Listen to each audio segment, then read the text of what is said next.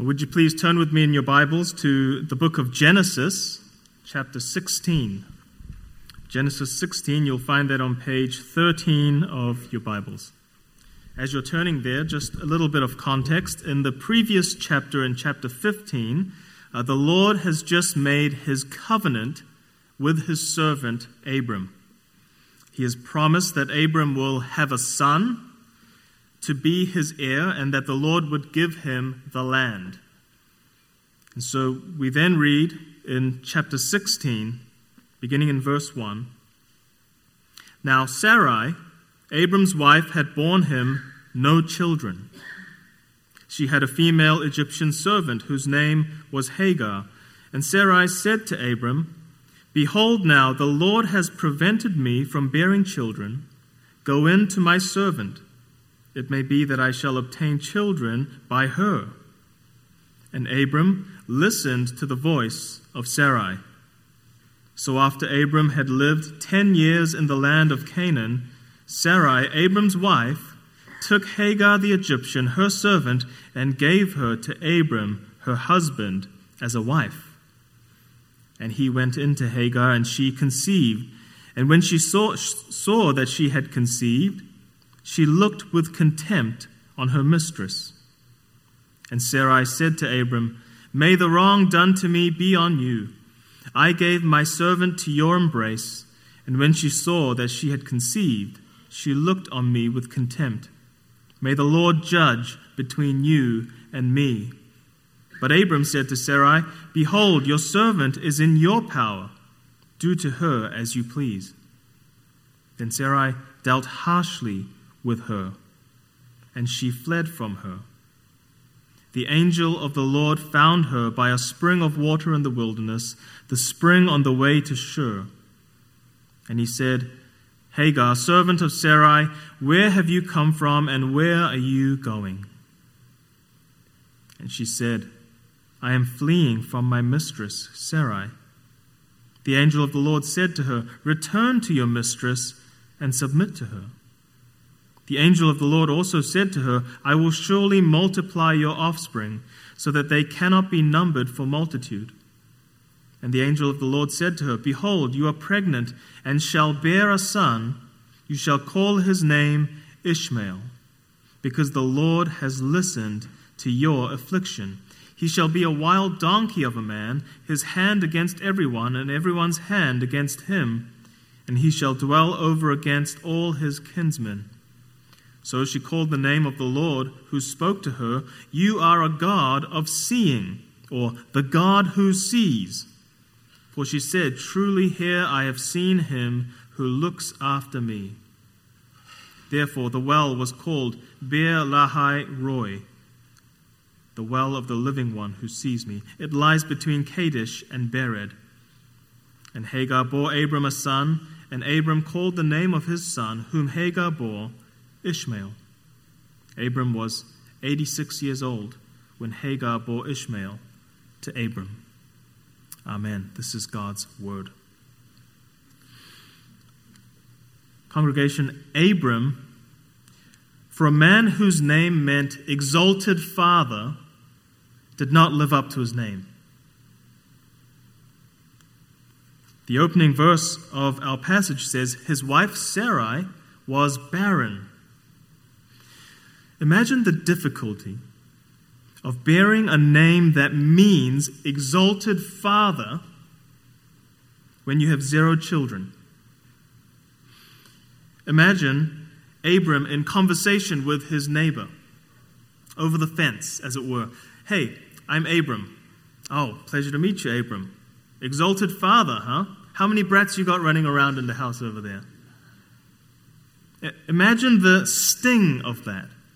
Not only because of the embarrassment involved, but also because it's a piercing reminder of God's unfulfilled promise of a son, of descendants, of offspring that will inherit the land. He said in Genesis 13 to Abram, "I will make your offspring as the dust of the earth." He said in the previous chapter, "Your son will be an heir. But we're told 10 years had gone by since Abram and Sarai came into Canaan, the land. Yet there's no son. There's no offspring. There are no descendants like the dust of the earth. And so you can imagine that every year, every month, every day is filled with expectation only to be deflated with disappointment. Will God deliver on his promises? That's the question going through their mind as they look at their calendar with black marks on each day. Will God deliver on his promises? He's delivered on the promise of land. They're in the land of Canaan. But will he deliver on the rest? The promise of a son.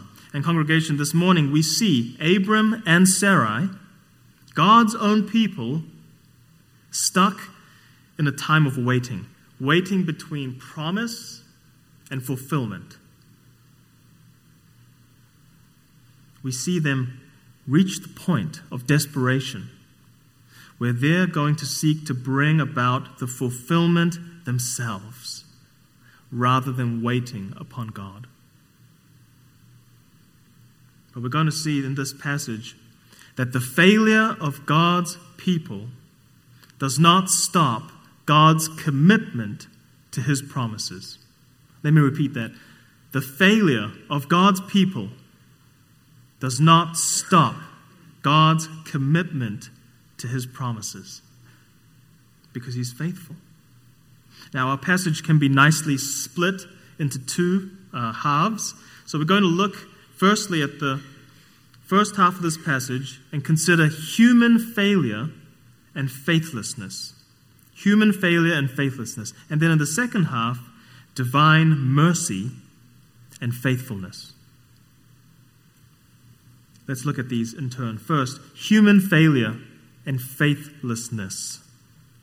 Our passage opens with a focus, a zoom-in shot of Sarai, Abram's wife. It says, "Now Sarai." And the focus is on her because in the first half of our passage, she is going to be the main actor. She is dictating what ought to happen. She's making demands of a passive husband, Abram. She's the one who's going to be afflicting her servant. And we're told two things at the outset about Sarai. First, she is childless. At 75 years old, Sarai is barren. She's living in the tension between God's promise and reality. And second, she has an Egyptian servant named Hagar, who just might be the key to relieving that tension. And what Sarai is about to do next is fundamentally an act of faithlessness. It's sin. Let's be clear about this. It's sin. But before you give her a hard time, just pause and think, how easy would it be for us to wait over 10 years for God to fulfill a promise that he himself directly revealed to this couple? How difficult is it for us to wait 10 months, 10 days even, for God to deliver on a promise? So while we cannot excuse her for what she's about to do, we can sympathize when she says in verse 2, "Behold, now the Lord has prevented me from bearing children. Go in to my servant. It may be that I shall obtain children by her."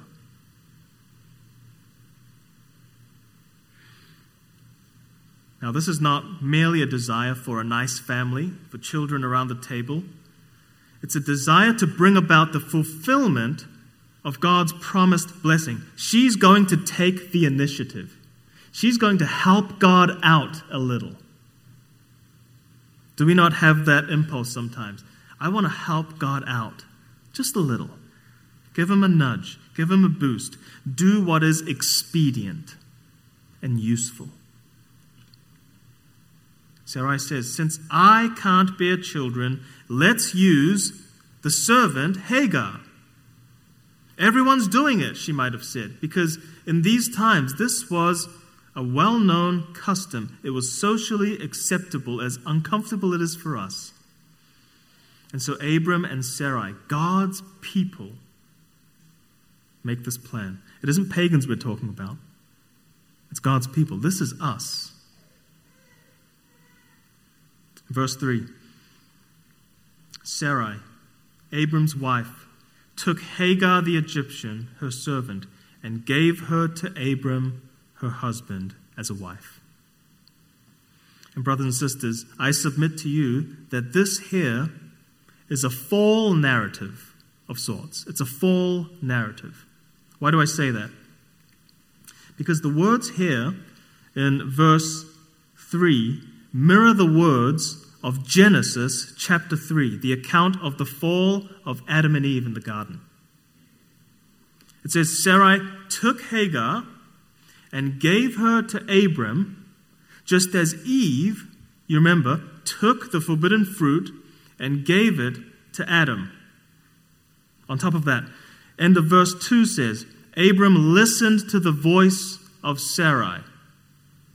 And this mirrors exactly what God says to Adam in the garden. You listened to the voice of your wife when she gave the forbidden fruit.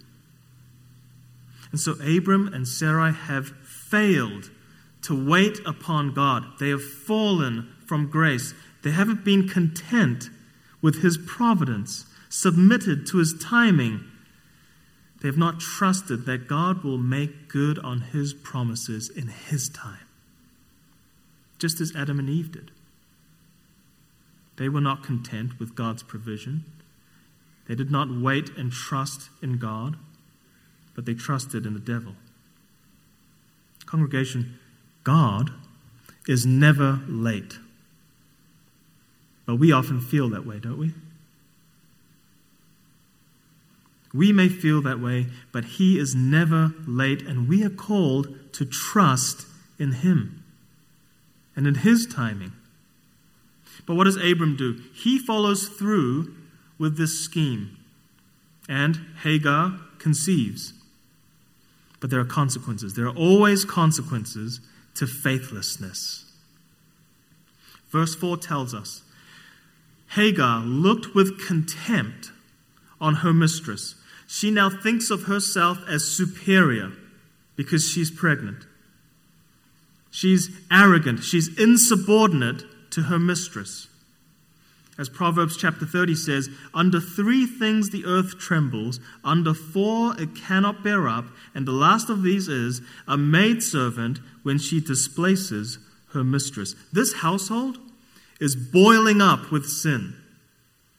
Abram and Sarai show their faithlessness in what they do with the servant. And then we see the faithlessness of the servant in what she does to her mistress. Every single person is sinning and being sinned against in this household. And what happens next? Sarai becomes jealous. She's indignant, and she blames Abram for the wrong done to her.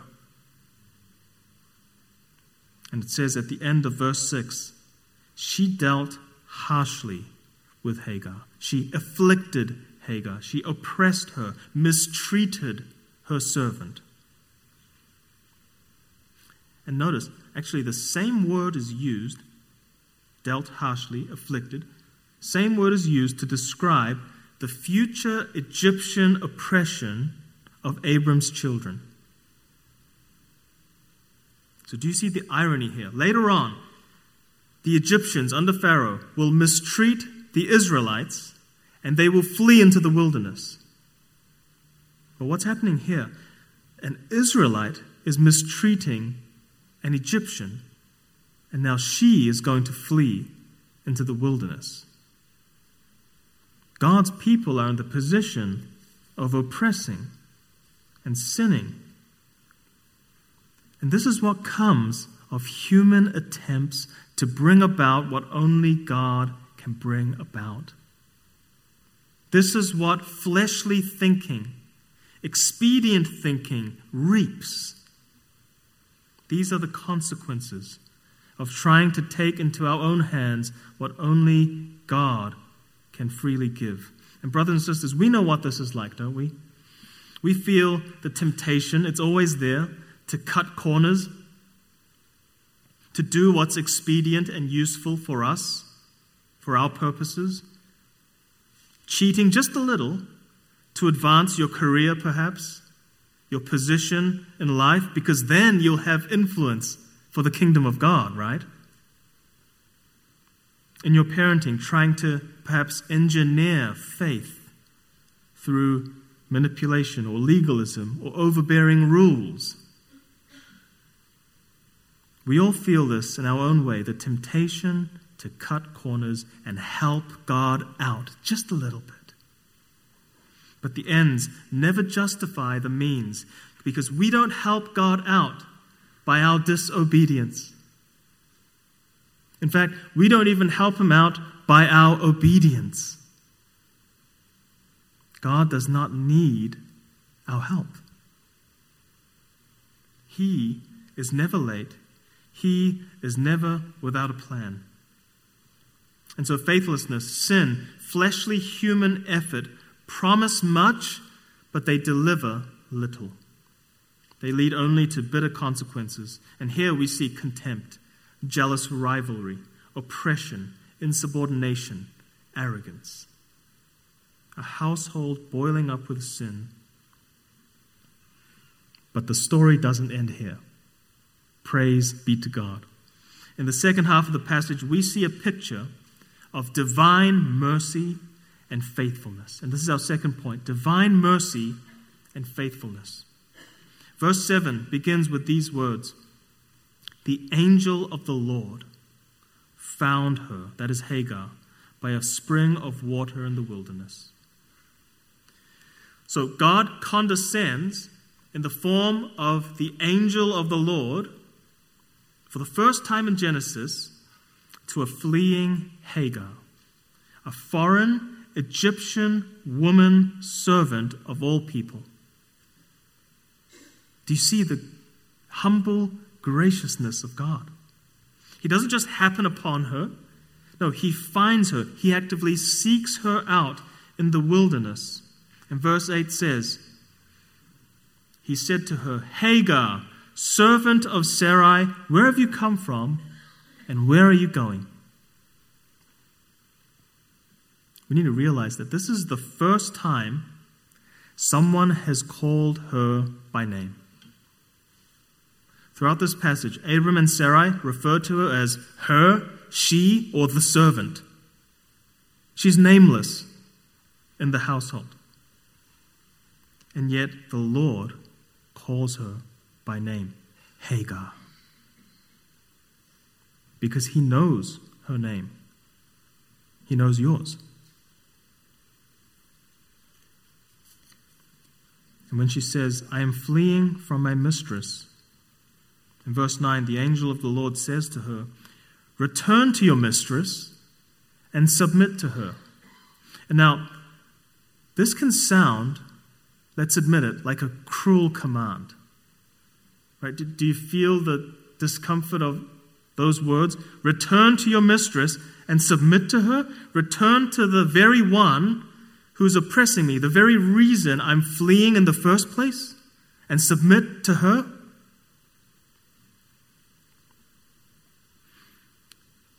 In reading this passage, and this verse in particular, we need to look beyond the difficult questions and complex historical questions about surrogacy, about slavery in the Old Testament, servanthood. We need to look beyond the mistreatment and the affliction going on here, pierce through all of that, and see that this command from God is a mercy. This is a mercy. Here's why. Because the point is not that God is seeking to send Hagar back into oppression and affliction, but that he's sending her back to the household of blessing. Because apart from Abram, God's chosen man, as sinful as he is, apart from him, there is no blessing. The passage says that Hagar was on the way to Shur, which means she's fleeing toward her home in Egypt. Where else would she go, after all? And one writer calls this the Egyptian option, the pathway of compromise and sin which seems to offer life and freedom. I'm going back to Egypt, but will only result in misery and enslavement. Hagar flees the conflict and humiliation that she faces in Abram's house, but will going back to Egypt really help? Will it really resolve anything for her? The Egyptian option will not work, because to abandon the house of Abram, brothers and sisters, is to abandon God's blessing found in him.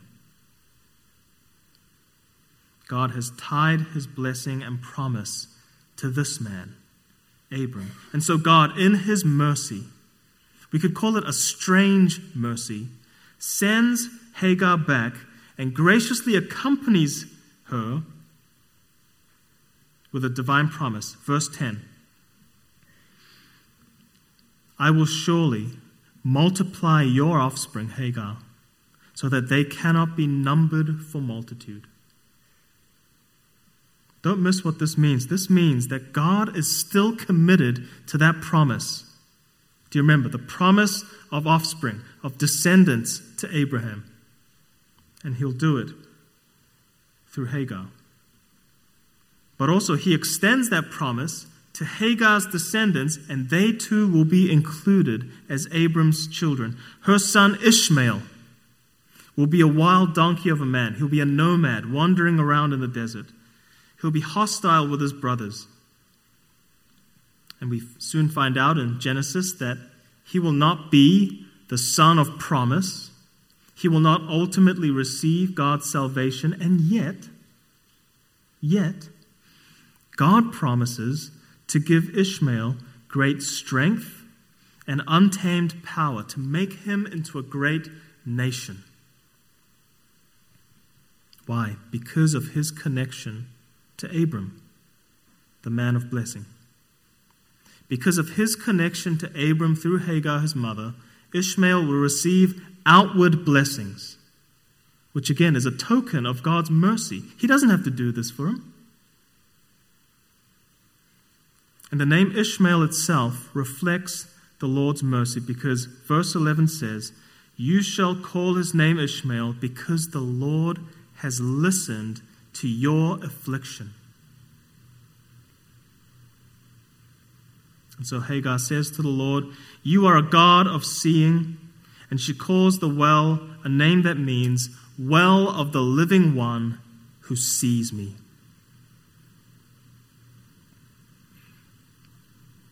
Brothers and sisters, Hagar is someone that we would label an unlikely one, right? She's unlikely to receive God's attention, to receive his favor. She's an Egyptian, a foreigner. She's a servant, only incidentally connected to Abram. But the Lord sees her. Just as he will see Israel in Egypt and hear their affliction later on. He is the God who sees.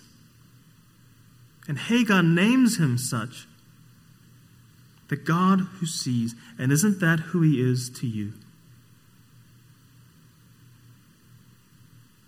He's the God who saw you in your sin.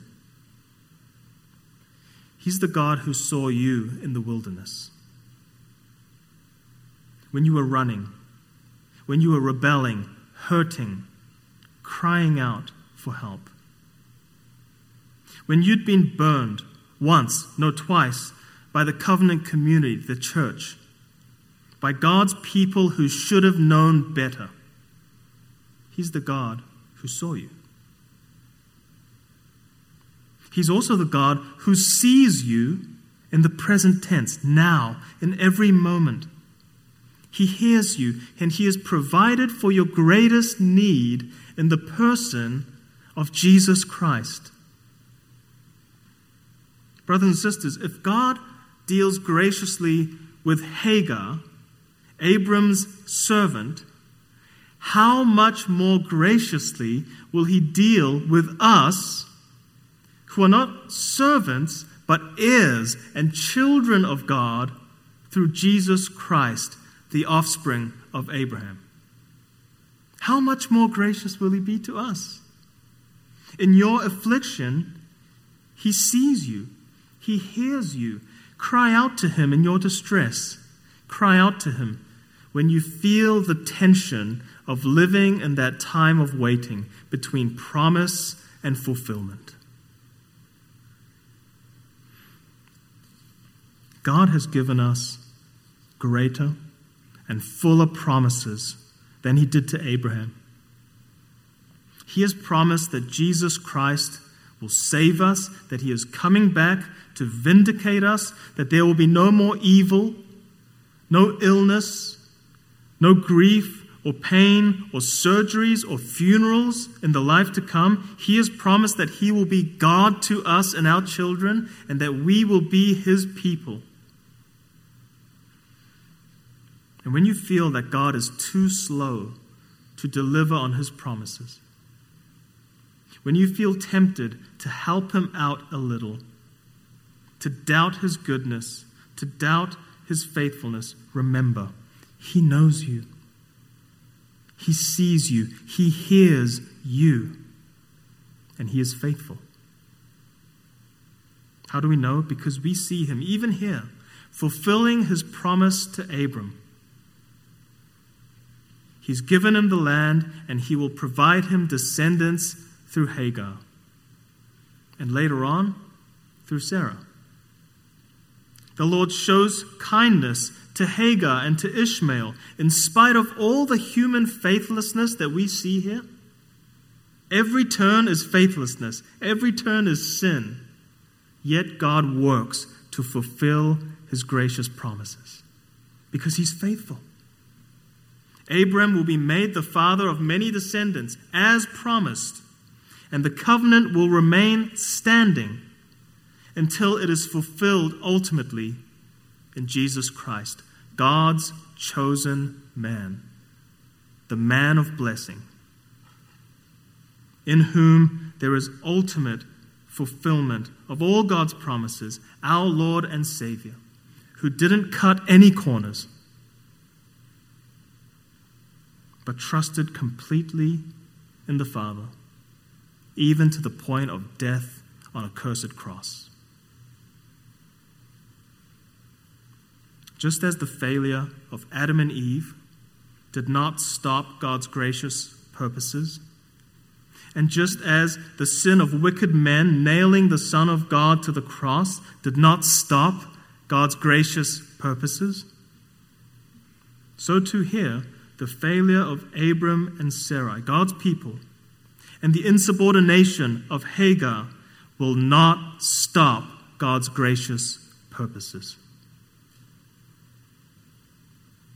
Because He's faithful. Therefore, congregation, trust in Him. Wait upon Him, the God who sees, for God is faithful and is never late. Amen. Let us pray.